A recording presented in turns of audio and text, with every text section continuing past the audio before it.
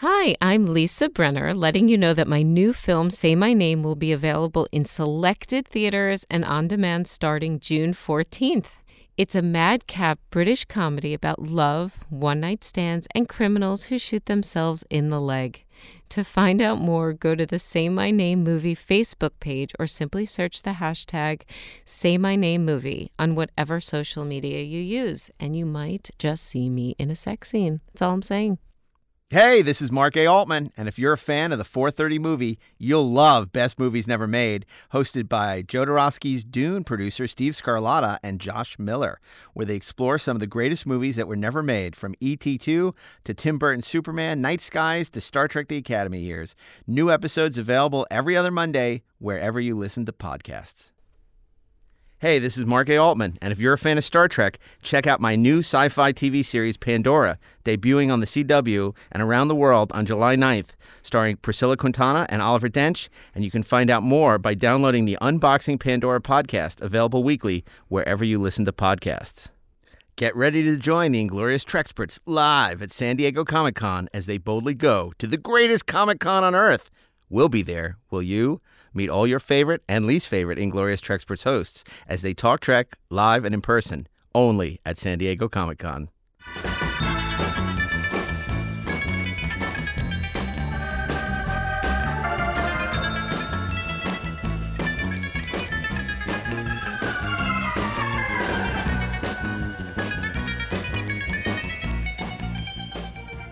Hey, this is Mark A. Altman. And I'm Darren Doctorman, and we are the Inglorious Trexperts. And have we got a show for you today?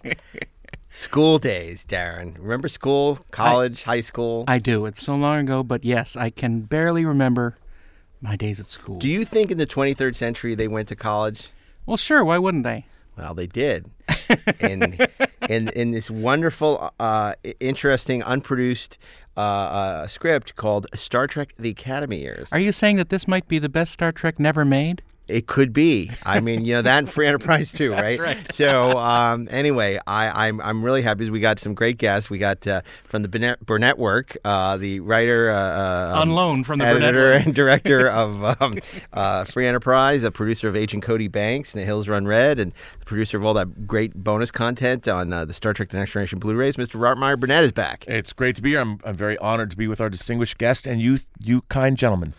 And the writer of movies like Thor and X-Men First Class. He was also a producer on Black Sails and Lore and a bunch of Fringe, a bunch of other cool shows. A bunch of Fringe. Surrey with the Fringe on top. Mr. Ashley E. Miller. Thank you. It's lovely to be here. And we're really lucky that he's still talking to us after we put him on stage at WonderCon and made him talk about Star Trek V, The Final Frontier, and yet he's willing to come down and talk to us a little bit more about his other piece of Star Trek history, which you may not know much about, but by the time this podcast is over, you will.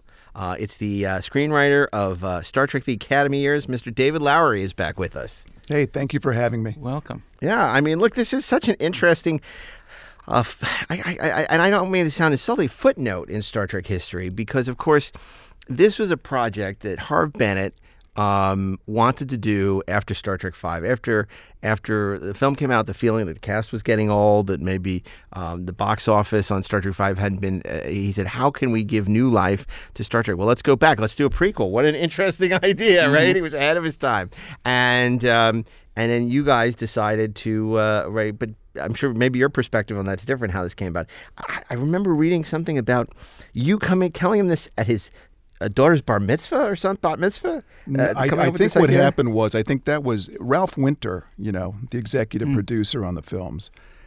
He brought this idea up to Harve, I think at his daughter's bar mitzvah, this idea of doing a prequel with Spock and Kirk meeting as young cadets at Starfleet.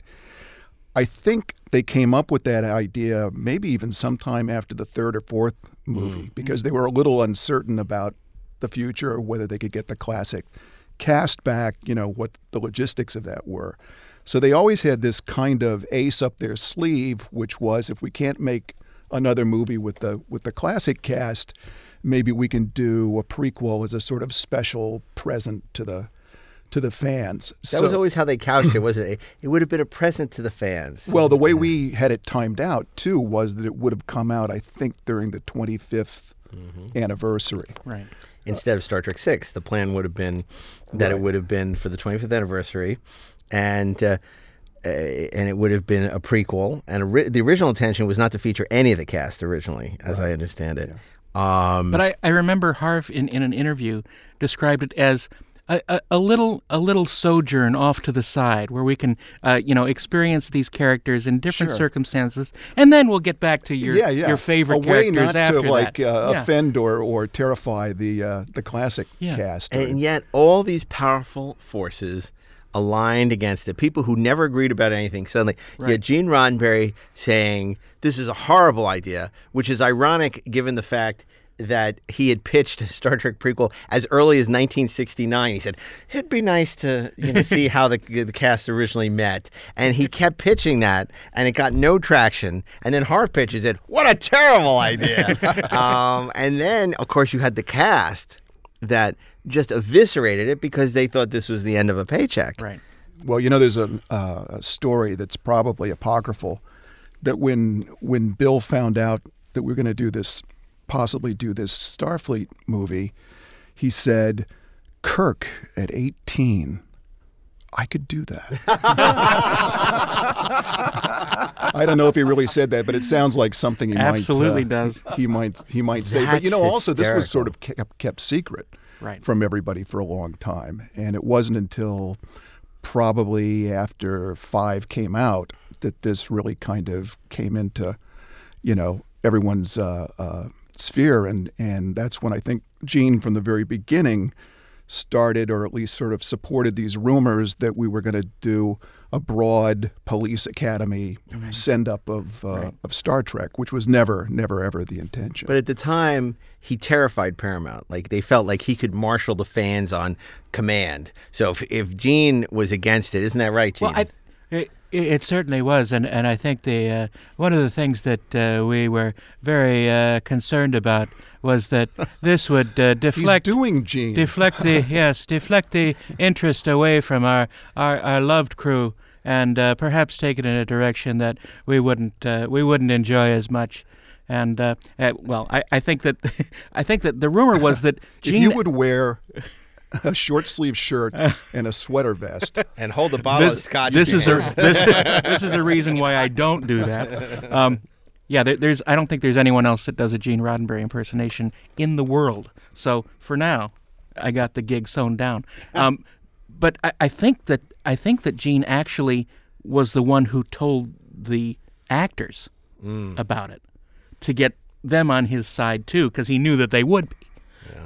Yeah, or may have just leaked it to somebody in the fan corps or something. Well, because I always think, like, was Gene really that close to any of those people by that time? Well, he certainly had their numbers. Yeah.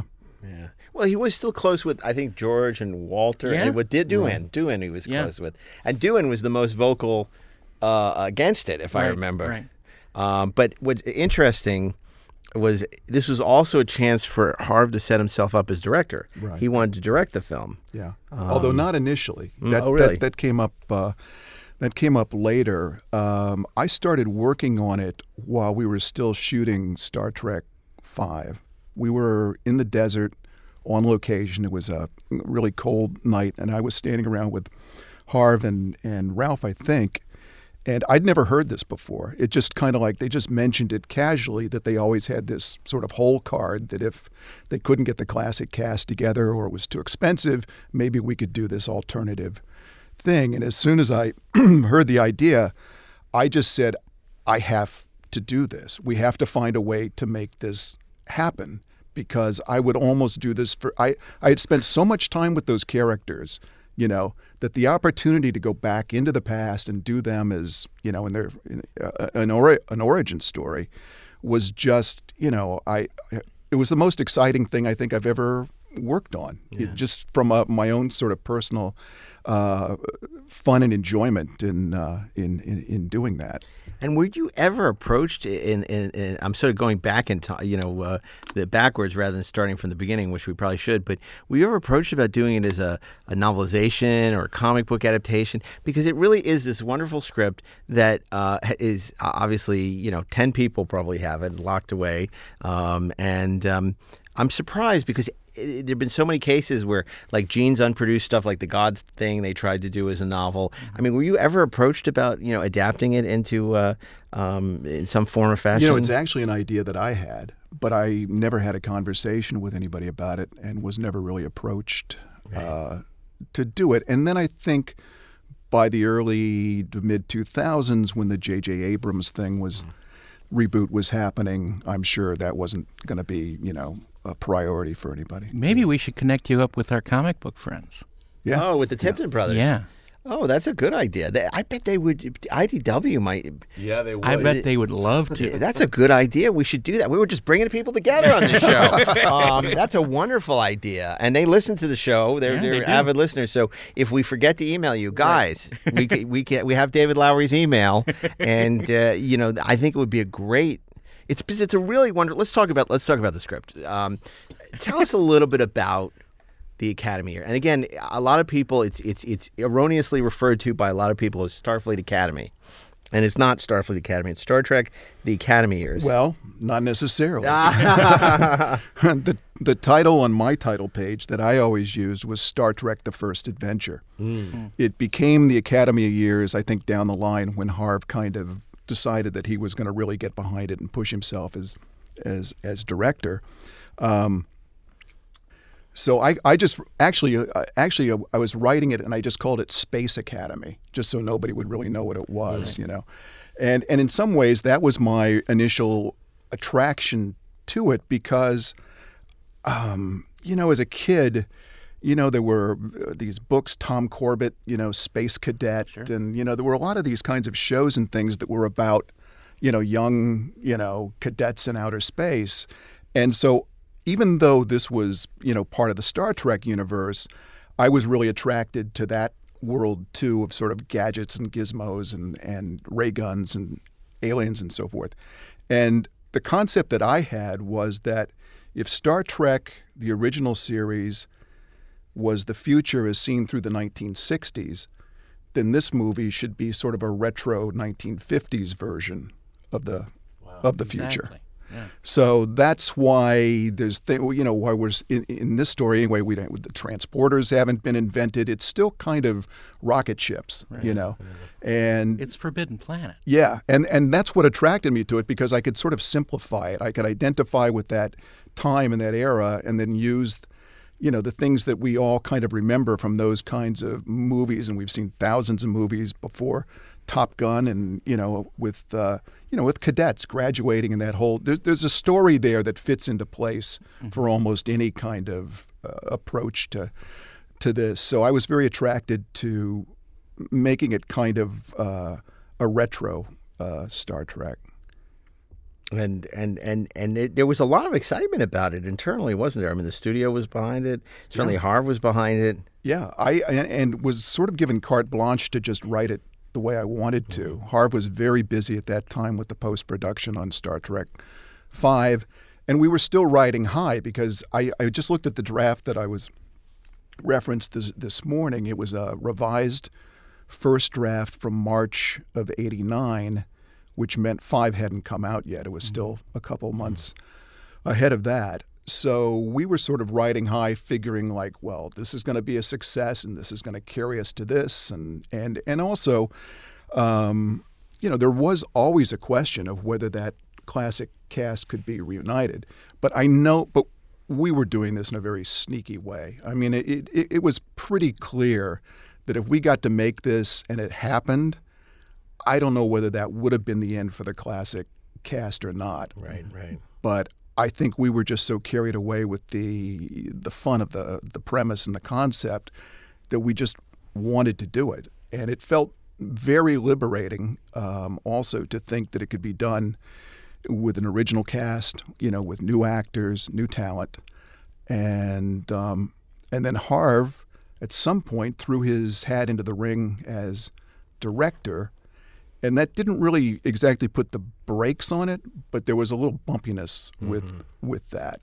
And I think his decision to do that came out of a lot of things, and certainly some frustrations with, his relationships with Leonard dominating 2 movies and then Bill taking over for another one, and Harv sort of being the, father figure cleanup man who was trying to continue to, make these films his way too.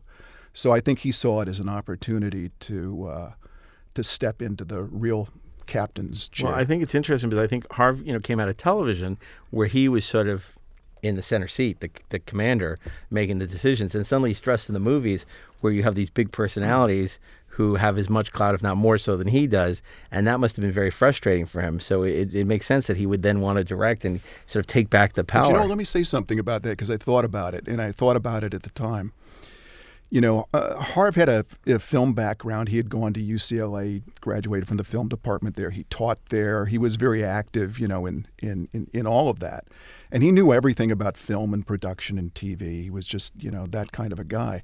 But he also came out of a generation of producers who felt directing was kind of beneath them, who felt that if you were the producer, that was the power, position. It was your movie. You hired the director. If you didn't like this director, you hired another director who suited your needs. So it did sort of surprise me a little that he felt he needed to, direct. And in retrospect, I've always felt that it maybe also came from some other pressures in his life, some personal things, and some people who were encouraging him to do that. So even though I think his heart was in it and he wanted to do it, I was always kind of mystified about the why of it. Although by that time, of course, he was, Harv would have been about 60 or something, maybe at that time, 58. So it was kind of now or never, I think.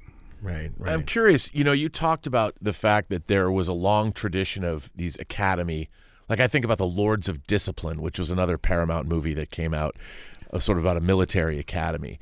Did you go back and watch a lot of these kinds of movies? Were there touchstones for you? There were particular films that you might have, obviously you'd had even Top Gun had come out by then. Right. And so if you were saying it's Top Gun but with Star Trek characters as kids, I'm sure that was an easy sell to the studio. Yeah, I think it was described that way. Yeah. Now, everybody went, I get it. Right. So you didn't have to belabor it. But there's no volleyball scene.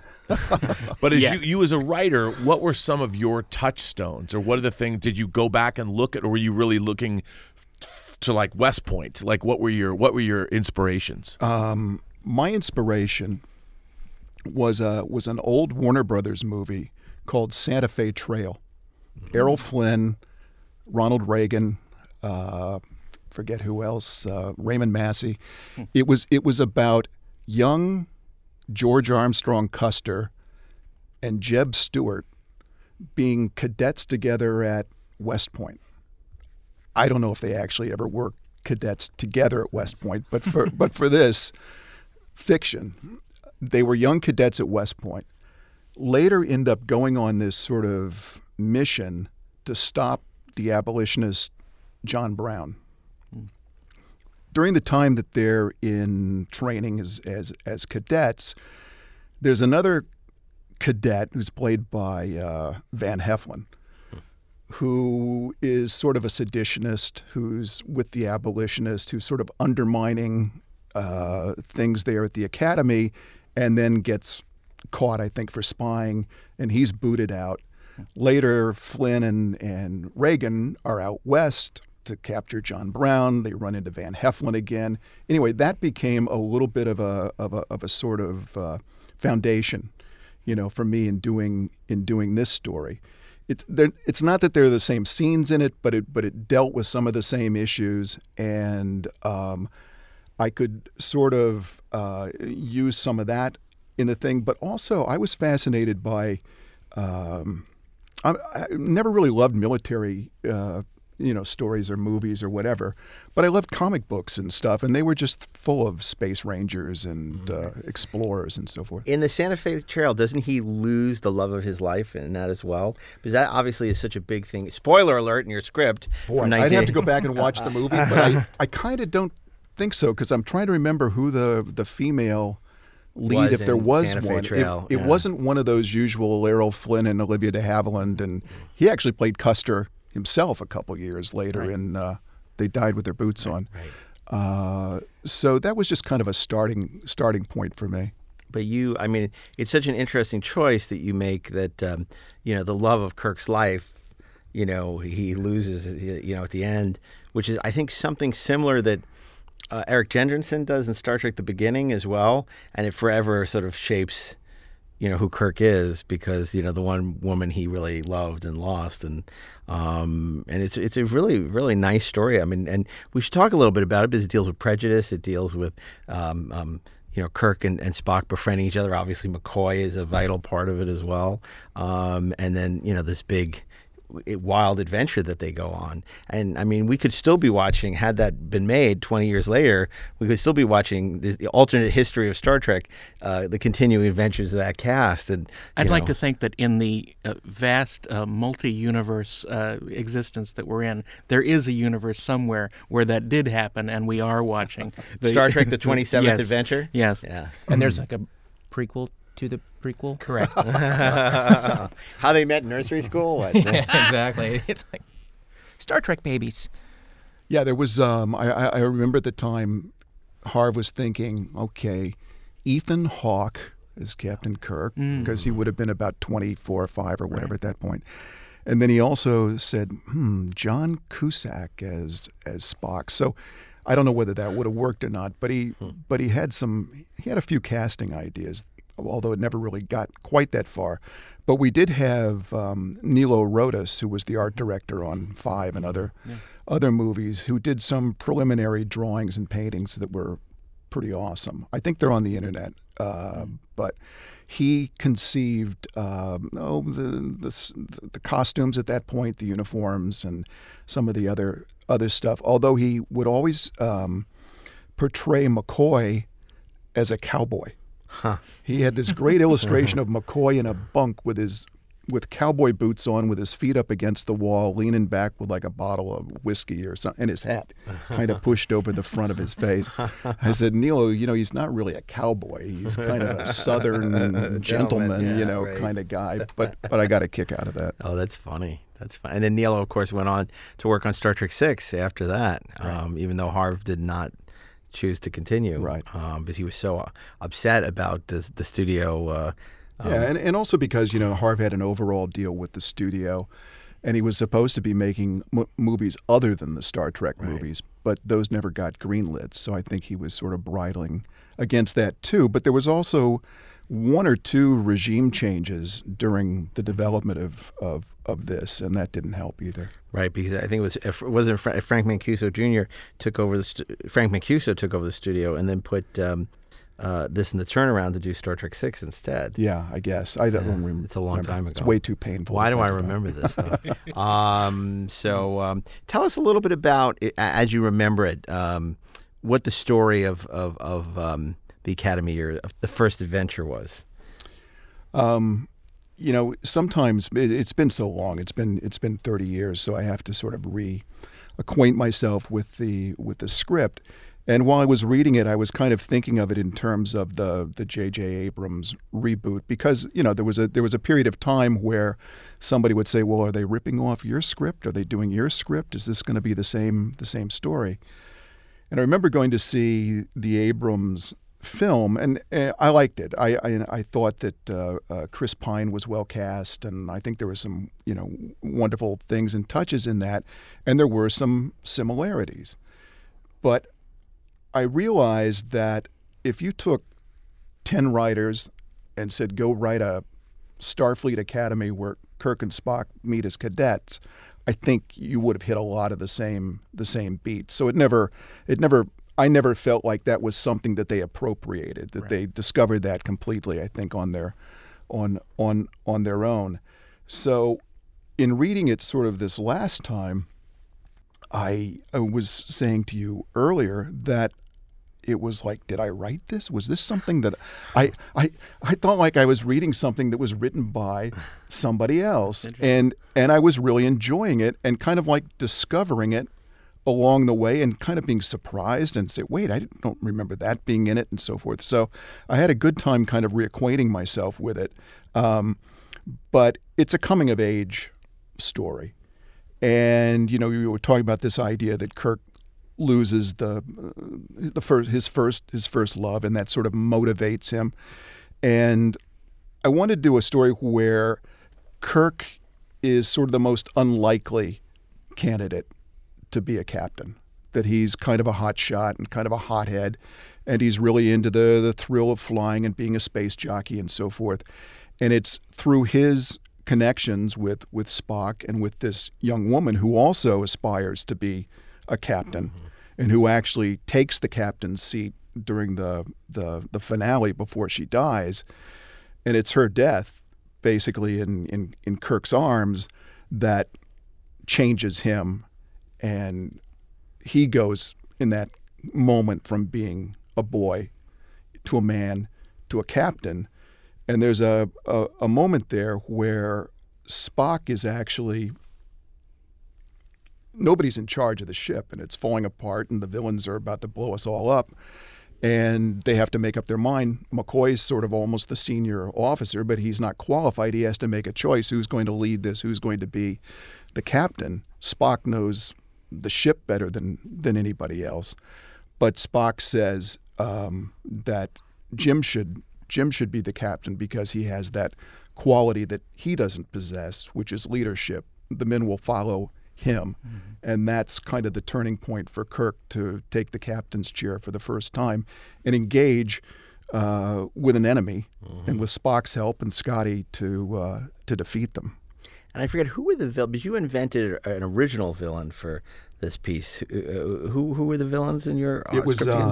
It was I'm trying to remember now the name of the race or the planet that this guy came from, but his name was Calabar, which is a name I stole from a Jack Kirby New Gods comic or something. I used to read those. I've always thought George Lucas read those too, if you know those. At any rate, Calabar was a prince from another planet that was within the Federation. The Federation was barely being formed at this point, and they were discovering new planets and new civilizations, and some were advanced and some were behind. And there was a lot of slavery. There was a lot of bigotry and race hatred in the galaxy, and it was dividing up between what were called the Red Bloods and the Green Bloods.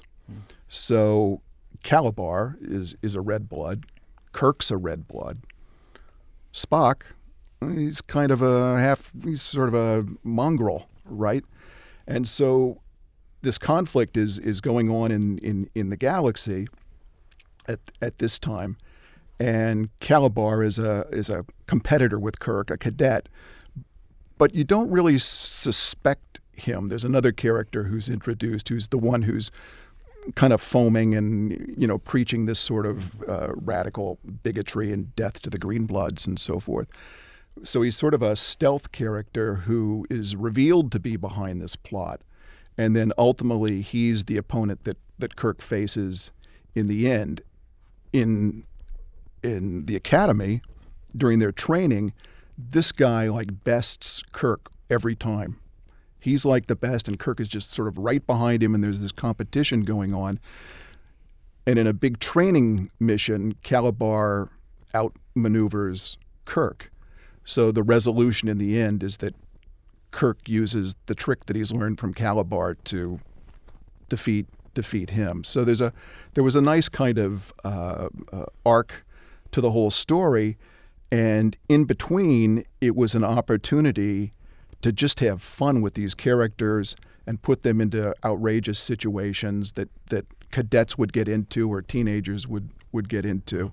And it was particularly satisfying to write Spock, because I think everybody identifies with Spock's alienation, and this is when he's the most alien. He's the first Vulcan ever to attend Starfleet Academy, so he's resented and pranked and hazed, and hooded guys jump him and beat him up because he's this other, and there's some I thought some kind of poignant scenes in it where you're seeing Kirk Spock by himself. He's the guy who's eating by himself in the cafeteria. Right. He's the smartest guy in class, obviously, but that's not really in making him a popular cadet. At one point, Kirk and Spock are together in a training situation, and they blow it because they can't get along with each other. Jim says this, Spock says this, and it ends up just blowing up in their face. And the space sergeant who's in charge of it says, "Listen, this wasn't about agility. This wasn't about smarts. This was about character, and you two have failed it completely." So later, Spock, curious about what character is, asks Jim about it, and Jim says, "Well, character is sometimes when you do something for somebody else, and they don't even have to know that you did it." So later on in the story, Jim looks like he's going to be flunking his final exams because he hasn't studied enough. And while he falls asleep over his textbooks or whatever they're using in the future, Spock, who knows everything, of course, does a mind meld with Jim to implant the knowledge Jim needs in the final exam. So linear algebra. I'm curious. I mean, what a great moment that is, and also carries on later into the original series. Did you go back and look? I mean, I think about episodes where they referred back to the Academy years, and there's not that many of them in the original series, but I think of things like Where No Man Has Gone Before or Shore Leave, where you actually meet Finnegan. Right. Did you go back and do research? Did you go back and watch the original series? Yeah, I watched those. I'd watched just about every episode, in doing Star Trek V, because they had given me all the cassettes. I came home with a giant box of VHS cassettes. And also at that time in L.A., I think that Star Trek was on at night at 10 or 11 midnight, o'clock. yeah. And I used to work at that hour, so I would always have it kind of on in the background. And sometimes I'd go, "Oh, there's a good line." And I'd lift it and go, "I can get away with this because it's Star Trek, right?" So yeah, I did look at a lot of those. But I have to say that some of the Star Treks original episodes that I like the most, I'm kind of a fan of like a piece of the action. Oh yeah, Sure. Yeah. I like them when they're kind of having some fun, and there's humor involved. So that was also something that I wanted to focus on in the story. There was some criticism that some of the humor was a little broad, that it was Animal House, in certain places. I didn't feel that way reading through the script again, but we definitely wanted to have these moments of character humor, and this, in some ways, unlike Star Trek V, was a better, perfect place to do that, where you could sort of balance humor with adventure and it was more organic. Yeah. Star Trek V. That's sort of a process question for you. So when I was working on First Class, the big challenge was, how do you make that movie not about that time when Charles Xavier had hair and had a time like in the 50-yard dash? How do you actually take a character like Jim Kirk, who has this very important relationship with Spock, and reverse engineer the young man he needs to be, identify the scene or the moment that really dramatizes that, and then develop that relationship through? Like, clearly there have to be some structural pins, in that script, because I haven't read it, that get you from that point of, here's Kirk as we're meeting him, to here is the critical moment with Spock, which sounds like it's the character speech, to there's the moment at the end where they're deciding who's going to be captain. Yeah. Well, ultimately what happens is that it's discovered that they cheated. Mm-hmm. So Kirk and Spock are basically suspended. They're pending a review. They don't get to go on the big shakedown crew's mission with the other cadets. And in fact, Jim decides he's not even going to try to stay in Starfleet. He's going to join the merchant fleet. And Spock comes to him and says, "Does this merchant fleet take Vulcans?" Right. So they're ready to throw in the towel and give it up. Then there's this big danger in space, and now the two of them, with the help of Scotty, have to come together to save the world and their fellow cadets and resolve the conflict. So I know I haven't actually answered your question, but I'll tell you something. I don't remember writing this with any real kind of outline in front of me. I think I've since changed, and now I kind of outline everything.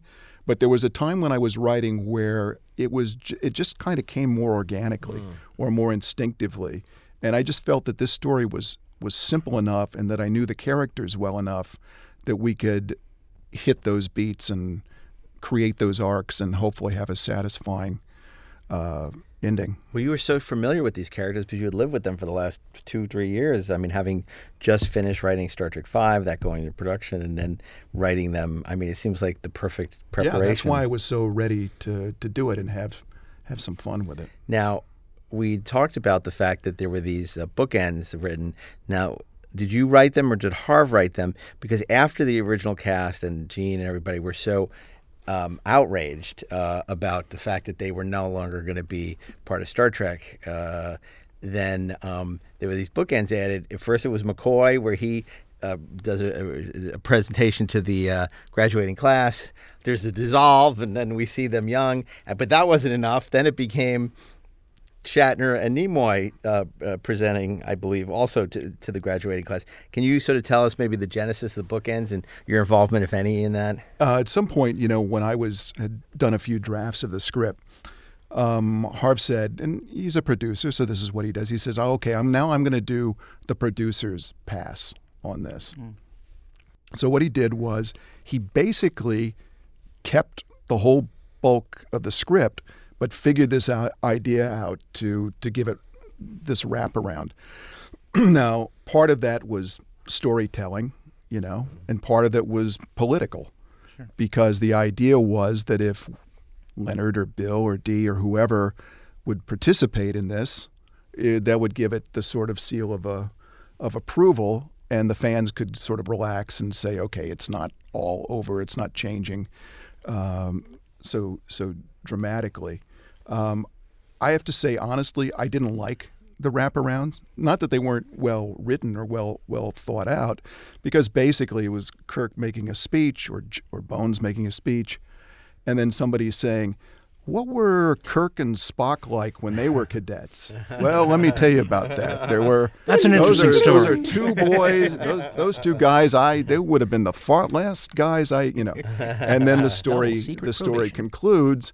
And I think, as I remember, it's McCoy is just sort of walking away, and he takes out his, and says, "Beam me up, Scotty," and he gets beamed up back up to the ship, back up to the next movie. Yeah.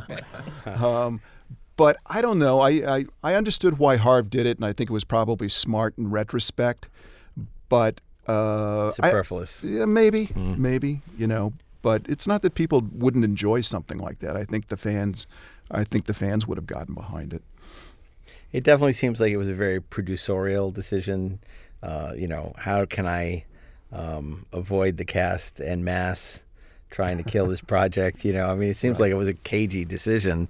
This gives me a way to pay Shatner and Nimoy to endorse the project. Yeah. Again, there may have also been some practicality too in terms of just getting everybody back. They ultimately did get everybody back, but that was always like an uphill climb every time they were trying to. And they just said, "Why do we have to do this again?" Because let's find some fresher approach to it. And also because, the next generation had come along, and maybe by the time this would have been coming out, maybe there was another series in development. So it needed to be something that was kind of shiny and special and a gift, a bonus. Now you talk. Go ahead, Rob. Well, you said Nyla Rodis was doing artwork. So was this an active pre-production, or was this in pre-production. Yeah, it was more like pre-production. Yeah. So they were spending money. They were paying artists. Yeah. Well, artist. Nilo. Yeah. And he was on the payroll for Star Trek V. So I wonder if this is something where he was getting paid for Academy years, or if it was like Harv saying, "Hey, can you do some sketches?" Artists aren't that expensive. They don't consider them an expense. Well, we were doing other things too. I know that we incorporated the idea of maybe shooting in the Air and Space Museum in D.C. and Harv had tons of relationships with those kinds of people in the military and so forth. So we were looking at it practically, Right. but we just never got to the point where we had a green light or go ahead. Does the Enterprise play any role in the movie? Yeah, the Enterprise. I think there's, if I remember correctly, there's two Enterprises. There's one that's a battered old ship of the line. That's the ship that they use for. I'm sorry, I'm kind of going up, but I think that becomes the training crew's ship. This old ship that they use called Enterprise, and then in the script as I wrote it, after Kirk and Spock have their graduation and part ways, I wanted to end it with the camera sort of going into this sort of warehouse workshop boiler room where Scotty did all his configuring and thinking and so forth. And you'd see him at a drafting table or something, and the camera would maybe kind of go over his shoulder, and you'd see that what he was working on was a prototype of the Enterprise that we know from the classic show, which would then sort of fade into the real deal, and you'd hear the space, the final frontier, and then boom, it would take off. I know that Scotty probably didn't really design the Enterprise, but it felt really good at the end of this movie. And there was also this sort of poignant goodbye between Kirk and Spock, where Jim has left his against the wishes of his family to join Starfleet, because in this scenario, and I think in others, his father was killed as a Starfleet pilot. And so there's resistance to him doing it, but he wants to do it, follow this sort of destiny. And in the end, at the graduation ceremony, both Spock and Kirk are given medals for their outstanding service and valor and so forth. And Jim then discovers that his mother and brother have come to the graduation ceremony. So he has this reunion and this sort of approval and from them. And he kind of like looks off into the distance, and there's Spock standing there. Nobody's come to see him. Nobody cares what happens to him. So they come together, and there's this sort of exchange. Spock has gotten his orders for the USS Corsair, whatever it is. Oh, that's great, Spock. I'm waiting for mine, whatever. And they're saying goodbye to each other. It's like we don't know. I mean, we know where their paths will go and how they'll come back together. But at this point, they are diverging. Yeah, and I think as I wrote it, they walk in separate directions, headed for a common destiny. Something like that. Yeah. So I felt like it had a lot of heart in it too, not just the humor and the adventure and action and so forth, but it had some real kind of emotional moments in it. I did a scene where Spock by himself has a communication cube or something, as I described it, and he's sending basically a verbal letter back to his mother on Vulcan about what he's going through and so forth. But first he's trying to put like a really kind of happy face on it, that I'm doing very well here and everybody likes me. And then he kind of has this breakdown and goes, they despise me, I can't stand it, I don't know what I'm going to do. And then he kind of deletes everything and says, I feel fine. Which is, yeah. So I would often, as much as possible, try to reference moments that I thought would have significance for fans. Yeah, and I mean, obviously being true to canon, you have to send them off on separate paths because, of course, according to the series, and Spock goes to be on the Enterprise with Jeffrey Hunter, and Kirk has a lot of adventures. Kirk has a lot of adventures, that we haven't seen, and a lot of young women in his future. So, but But yeah, and it's true because the script is so full of heart, and I think heart is what is been missing from Star Trek for a long time. We talked about this when we talked about Star Trek V. There's probably no film that better captures the feeling of family from the original show than Star Trek V did. And I think in the first adventure, you also get this sense of family and friendship, and which is at the very heart of the appeal and of Star Trek. When did you find out the project was dead? It was one of those things where nothing is ever really dead. You never get like a definite. As long as you remember it. Yeah. Thank you.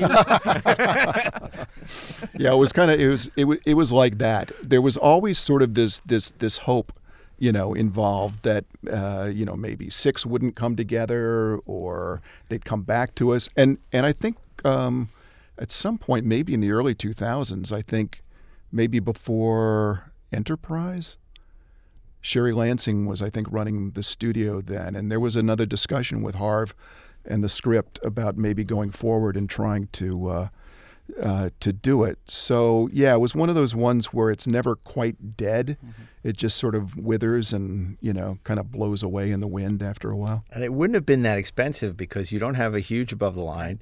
You're gonna have a bunch of young actors. It would have been extremely producible. And it was Earthbound. It was mostly on Earth except for the 70%, ending. Yeah. So, it's definitely the one that got away. You just shoot it in a brewery. Shoot it in a brewery. Because, of course, the engine room in Star Trek 2009 was infamously shot at the Budweiser plant off the 405. Because that looks like engineering. You compare that to the engineering in Star Trek: The Motion Picture, but I digress. I just think it's obviously for us as fans, it's unfortunate. I'm sure for you. It was a script that you put your heart and soul into, and not to see the light of a projector bulb is frustrating and sad. But there are not a lot of scripts, unless you're listening to best movies never made, right, that 20, 30 years later people are still talking about. I'm going to put forth the idea of doing a dramatic reading of it on this podcast. Oh, wow, that's interesting. Maybe get some actors in and actually maybe get Bill. We can he can do Kirk at 18. Sure, that's not going to be a problem. What do you think? Maybe, what? Shoot, we should have done this for Comic-Con. We should have done a staged reading at Comic-Con with a bunch of actors. And, man, we should get like the Ace Theater or something. Remember I did that Star Trek 4 staged reading in New York. In New York, but it would be so cool to do a staged reading of the Academy of the First Adventure. Thus my suggestion. It's a great idea. Wouldn't that be fun? Yeah, it would be. You guys let me know. Yeah, and we'll have to put our thinking caps on this one, because if we do it, I want to do it well. I want to get really good people. I know Jeff Combs would do it. He totally would. He could be McCoy. Do we do the wraparounds? Oh, interesting. Oh, interesting. Do we do it? Well, you didn't write them. Harv wrote them, right? We'll have to. We'll have to have a sidebar off air on that one. But something to think about. That would be a really to think about. Fun episode of the podcast, and I think we could get some really great people. They can wheel me in my wheelchair and put me up front. And I'm not going to wait that long. All right, okay. I think I'm there already. So, but I think we could put together a really great cast for this. Yeah, I think so. And do something really cool. That would be fun. It's great.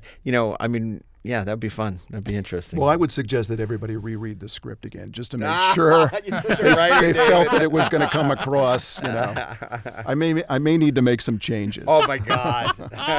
Just give me a couple weeks. Look, we love it, and we want to do it. We have some notes. Yeah. Does it have to be a starship? Right. I'm curious. We talk a lot. We talk about the fact that we have the Best Movies Never Made podcast, but the fact that you actually got to see a version of something that you were intimately involved with creating, which is what Star Trek 09 turned out to be. Yeah. What's it like for you, as far as so people understand what a Hollywood career really? You get one thing made, but there's 20 things that don't. Right. and you just have to let them go. Yeah. You just have to keep going. I mean, you had a Dennis Quaid. There were 2 Dennis Quaid movies in the theater just a couple weeks ago, and you wrote one of them. Yeah. And you talked about 35 years ago, you made another one, and with Dreamscape, and Which we all love. I love. I have a one sheet for Dreamscape. Heck, and it's mint condition, rolled, by the way. Has anybody ever asked Christopher Nolan if he's ever seen Dreamscape? That's funny. So what was it like for you seeing at least an idea reach fruition, even though it was not yours, but it took years? It was exciting because I'm pro Star Trek, and it was gratifying that something was being done to go back to those original characters. But it's true what you say. It's like I don't think I really lost any sleep over this movie not getting made. I had a lot of other things to do, and so this was just part of what was going on at some point. And then you kind of lose touch with it a little bit, and then maybe it comes back, and so forth. So there were lots of ups and downs certainly in my career. This was for me kind of a sad missed opportunity. I think it would have been astounding if it had been done, executed properly.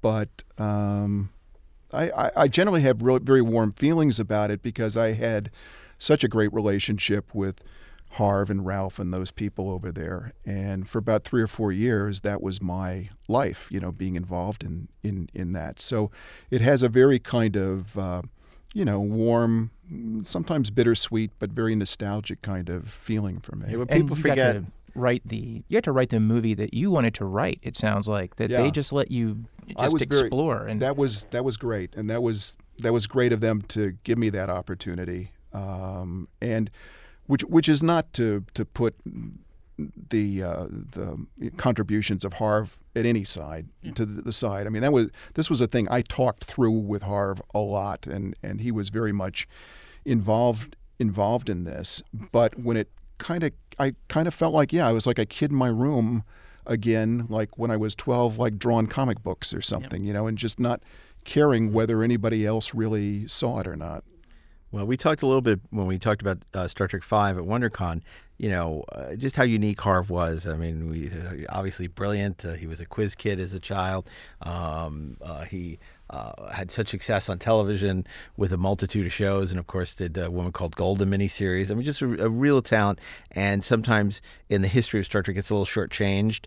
But his contribution to Star Trek is so significant. And you talk to Nick Meyer, you talk to so many people, have such warm and fond memories of Harv, and it's a wonderful thing because he was a lovely man and a very smart man, and he understood Star Trek.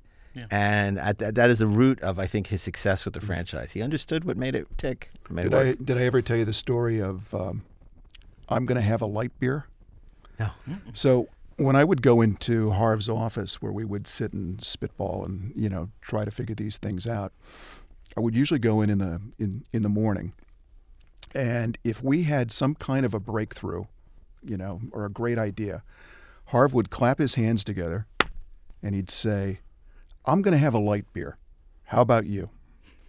I'd say, "No, Harv, it's too early for me." And he'd go over. He had a little refrigerator in his office, and he'd take a light beer, and he'd pop it, and he'd drink it.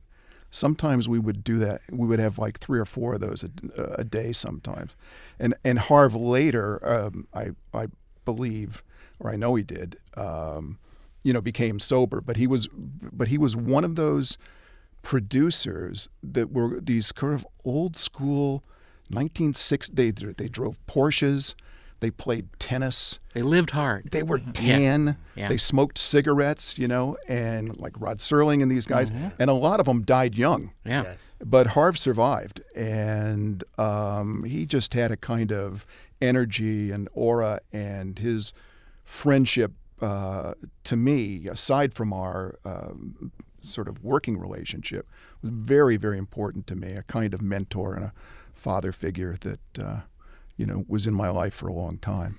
I may have mentioned this story before, and stop me if I have, but I'll never forget. I was doing the cover story on Star Trek VI for Cinefantastique early in my entertainment journalism career, and I'd interviewed Harv at length about Star Trek 6, and obviously he was very, very bitter about what had happened. The Starfleet Academy got sidelined, and that Star Trek 6 was going ahead. He wanted to have nothing to do with it. And he vented about Gene, who he felt was the architect of its demise, at great length. And I remember coming home, and there was one message on my answering machine. He goes, "This is Harv Bennett. I guess you heard Gene died. I think we should tone down some of the things I had to say." Oh man! So I'll never forget that call from Harv. It was always funny to see them both in the same room, which I think only happened when I was there, maybe two or three times. But it was like one of those things where you can't have two Jesuses in the same room, or two guys who think they're Napoleon, or they kind of like negate each other. It's like a weird kind of thing. Like matter and antimatter. Yeah, it was like that. And of course, Gene's attitude was, well, I'm the general because this is all mine and I conceived it. And Harv's was like, yeah, but I'm the guy who saved it, so I'm in charge. So they had a kind of contentious relationship, but Harv was a great diplomat too, so those meetings never turned into. But Harv always infamously said, or which really rankled Gene, that Star Trek was a beached whale, and I came in and saved it. And I think that always, was at the, kind of the heart of any kind of. But Gene was sidelined, and Harv was the guy who came in and who the studio trusted and respected. And he made a very financially successful, and a critically beloved film, which Gene had. So there was all that tension that never went away between the two of them. It was frustrating for Harv when I think ultimately he felt he was sidelined too. So there was that other connection to how long do you last in the Star Trek universe? Yeah, everyone's. I mean, look, Rick Berman ran that thing with an iron fist for how many decades, or over a decade, and 18 years and 25 seasons. Yeah. Yep. And now Some people believe that Star Trek doesn't even exist in the Star Trek universe now, anymore. they're with this Picard series. I'm sure he'll end up watching it on television like the rest of us. Yeah. It's like. There was no aspect of Star Trek universe he didn't control, and now he's just a guy at home watching it on TV. So it's you're right, absolutely. And how many? Only if he pays for CBS All Access. Can you imagine the hundreds of thousands of hours that of Star Trek that now exists? It's insane. It's crazy. Who would have thought? I mean, could you imagine back when you were writing Star Trek V that it would be this incredible franchise with all these iterations, and how many shows have there been since then? There was 70-some episodes and 4 movies, That's at that time. So, I mean, when we were kids, it wasn't even. It was Star Trek Back in my Picture. day. I mean, there were 79 episodes, and that was it. And it's like the cartoons, and it was and a few novels. and a few novels, which the you photo read all novels. of them. I did. And so it's pretty I crazy. still do. Anyway, look, I want to thank David Lowery for once again being with us to talk about The One That Got Away, and of course our special guests Robert Meyer Burnett and Ashley Miller, and of course my fabulous co-host Darren Dochterman. Thanks for joining us on Inglorious Treksperts. If you're a fan, you may want to check out Electric Surge's other podcasts like The 430 Movie, as well as Best Movies Never Made, which this would fit into very well. Indeed. It's available every Monday wherever you listen to podcasts, as well as our new Star Wars podcast, The Rebel and the Rogue, every Thursday night. If you enjoyed this podcast, please rate us 5 stars on Apple Podcasts. A 5. Now, still, is there Apple Podcasts? Because I know they're getting rid of iTunes. So, okay, Apple Podcasts, and you can follow us at Inglorious Trek on Twitter or Inglorious Treksperts on Instagram. Also, a very special thanks to Bill Ritter for making us sound so great, and everyone here at Electric Surge Network, including producer Cynthia Hodge, who's back with us way back there at the monitor. And so, until next Saturday, keep on trekking, and gloriously, of course. I'm going to have a light beer.